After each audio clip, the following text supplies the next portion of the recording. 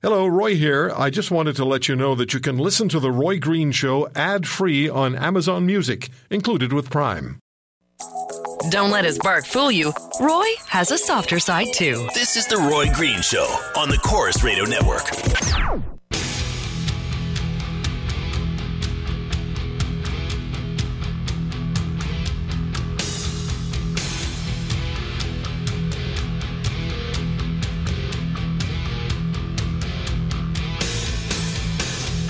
Let's hear from you at 800-263-2428 on how you would handle this particular situation at the East Side Mario's in Timmins, Ontario. Chris is in Calgary. Hey, Chris. Hey, Roy, how's things? Good, sir. How are you doing? Not so bad. Hey, your guest just mentioned severancepaycalculator.com, right? Yes, yeah. Okay, maybe this East Side Mario's in Timmins might be a little overstaffed at the moment. So why don't they just get right on there, find out what they owe this young lady, and cut her a check? Now, that's it. Yeah, you can do that. You can do that, but you have to have a reason. But yeah, you're right. If you write appropriate severance or you provide appropriate severance, you can fire anybody. Well, yeah, but yeah, do you really need a reason? Do you see this though as a firing? Do you see this as a firing offense? Obviously, you do. I see. Yeah, like I believe that you should dress appropriately for the job you're doing. Like I wouldn't go to my accountant if he was wearing a tank top. Do you think it's an... Oh, yeah. I expect my dentist, to be properly attired, not wearing a pair of blue coveralls. Yeah, somebody said to me years ago, if your doctor always drove a blue Buick and wore a suit, and one day you go to the doctor's office, and there's a Ferrari in the driveway, and he's got his shirt unbuttoned to his navel, and he's wearing a big gold chain, go find another doctor. Yeah, exactly. real quick. All right, Chris, appreciate the call. Thanks so much. Let's take another call.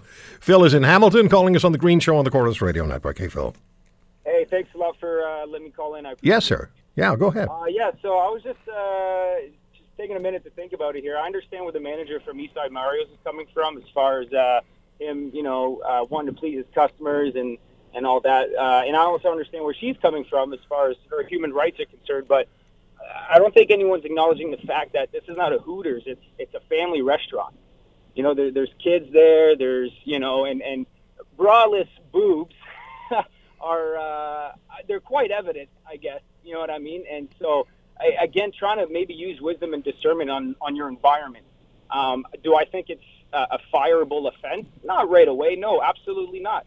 But I mean, if she maybe continues to show lack of submission or respect for her authority and her employer, then maybe it becomes a fireable offense. But I mean, I'd say suck it up and just wear a bra. Now, if you go to a restaurant, would you object? Now, she says I don't want to get into anatomical descriptions, but she says some men have larger breasts than I do. Right. You would never impose a bra on a male, so why would you impose that on a female? I love that. That's a fantastic point. Obviously, the male anatomy is a little bit more different, and I think people are a little bit more susceptible to getting offended. Like she's right to. A braless woman, I guess, than a bigger man with larger chest. But, I mean, what if I feel like this is one of those situations where if you give an inch, we're going to start taking a mile, so to speak. Yeah, and, could be. I mean, we're going to have guys walking around serving pretty soon in Speedos or... No, thank you. No, please, God, no. And it's I don't have anything against boobs. Obviously, I'm a married man, but I mean, again, it's a family restaurant. There's kids there. Yeah. There's maybe other women who might be offended because it's distracting to their husband. Let's keep those facts. All right, Phil. Here. Appreciate the call. Thank you very much. From Hamilton in Petrolia, Ontario, John, who's a small business owner. Hey, John, thanks for the call. Thanks for the show, Roy. Great show as always. Thank you. I always... as being an employer, of course, I have to one time think, when does the employer have a right? They have an image that they want to project, and the server's ultimate job is to serve the customers pleasantly and make them want to come back, make them feel like it's their place. And if anything they're wearing or the color of their hair or the metal in their face or things like that are not making the customer want to come back, then they're really not doing their job. Mm-hmm. And I understand she's saying it's her right to wear whatever she wants. Well, it's the company's right to say, you got to follow the image here. If this is Disneyland, You're not going to show up wearing, tattoos all over the place.